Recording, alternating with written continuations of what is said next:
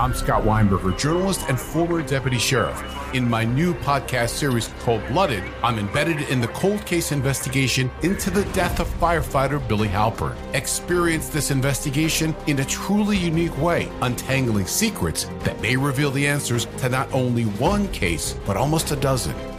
Listen to Cold Blooded, the Apollo Gym Murders on the iHeartRadio app, Apple Podcasts, or wherever you get your podcasts.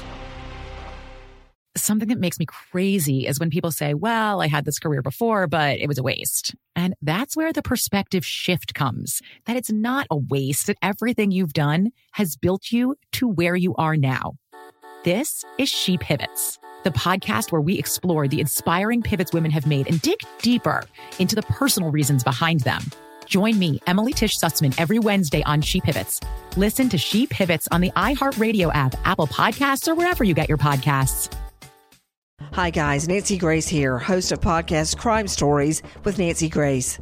I've dedicated my life to fighting crime and helping crime victims. For a decade, I prosecuted violent felonies.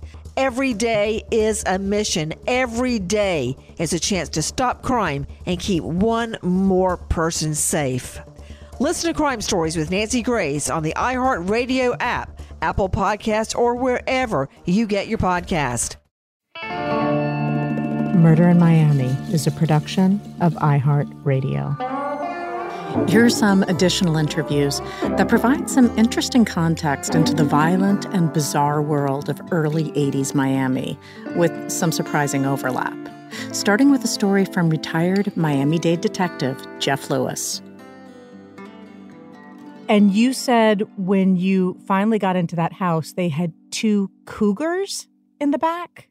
In the backyard, they had 2 live cougars. It scared the hell out of us. We didn't know what to do with them. A couple of days later, we learned that the cougars had escaped the backyard of that residence, and the police had to be called.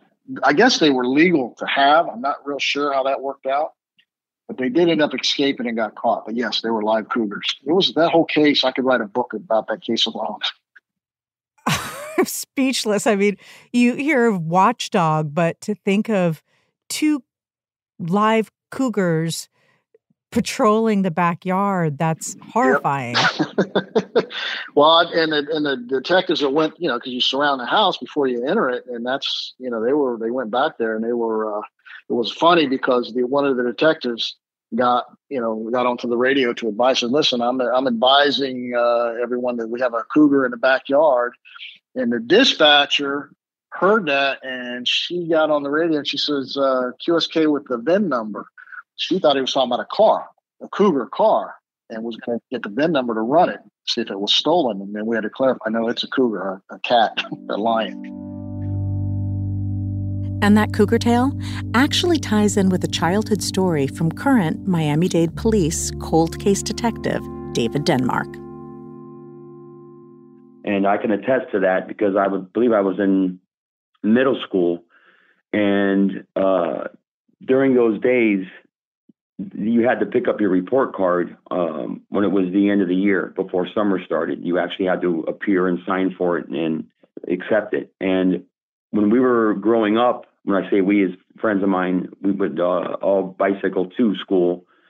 And we would notice the area changing. And actually, we called it Cocaine Alley, which was off 127th Avenue and Southwest 26th Street and Bird Road, which is 42 Street. So that area grew really quickly with huge homes, gated windows, and driveways that we never saw in our neighborhoods, which was only a quarter mile away.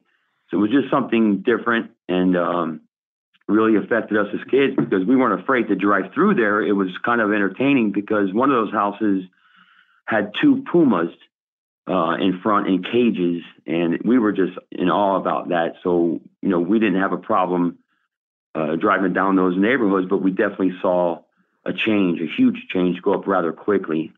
We figured it was all, that's why we call it Cocaine Alley, because we figured it was drug money that was purchasing and building those homes. I was going to say, I've mentioned this to you, but Jeff told me a story about responding to a house that had 2 pumas. It probably could have been the same house.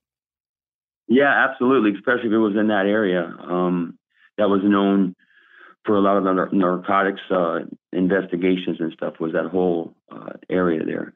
But another little story is during the time that we went to go pick up our report cards, the Everglades started right around 127th Avenue and went west.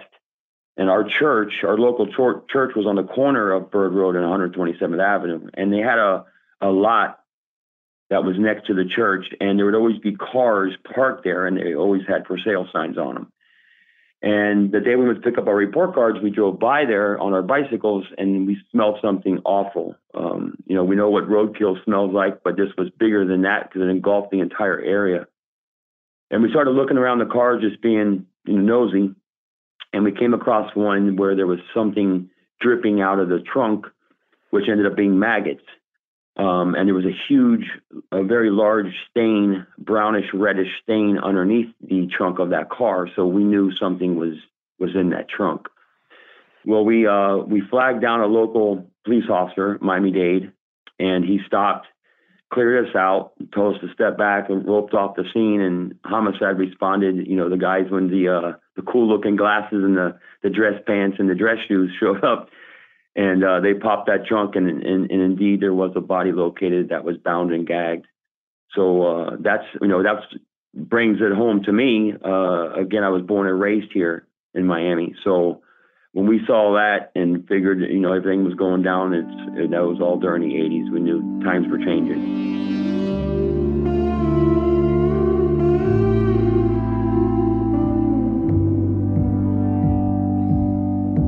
For more podcasts from iHeartRadio, visit the iHeartRadio app, Apple Podcasts, or wherever you get the stories that matter to you.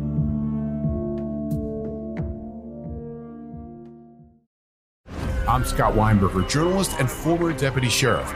In my new podcast series called Blooded, I'm embedded in the cold case investigation into the death of firefighter Billy Halpern. Experience this investigation in a truly unique way, untangling secrets that may reveal the answers to not only one case, but almost a dozen. Listen to Cold Blooded, the Apollo Gym Murders on the iHeartRadio app, Apple Podcasts, or wherever you get your podcasts. Something that makes me crazy is when people say, well, I had this career before, but it was a waste. And that's where the perspective shift comes, that it's not a waste, that everything you've done has built you to where you are now. This is She Pivots, the podcast where we explore the inspiring pivots women have made and dig deeper into the personal reasons behind them. Join me, Emily Tish Sussman, every Wednesday on She Pivots. Listen to She Pivots on the iHeartRadio app, Apple Podcasts, or wherever you get your podcasts.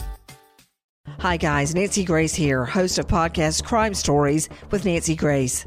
I've dedicated my life to fighting crime and helping crime victims. For a decade, I prosecuted violent felonies. Every day is a mission. Every day is a chance to stop crime and keep one more person safe. Listen to Crime Stories with Nancy Grace on the iHeartRadio app, Apple Podcasts, or wherever you get your podcast.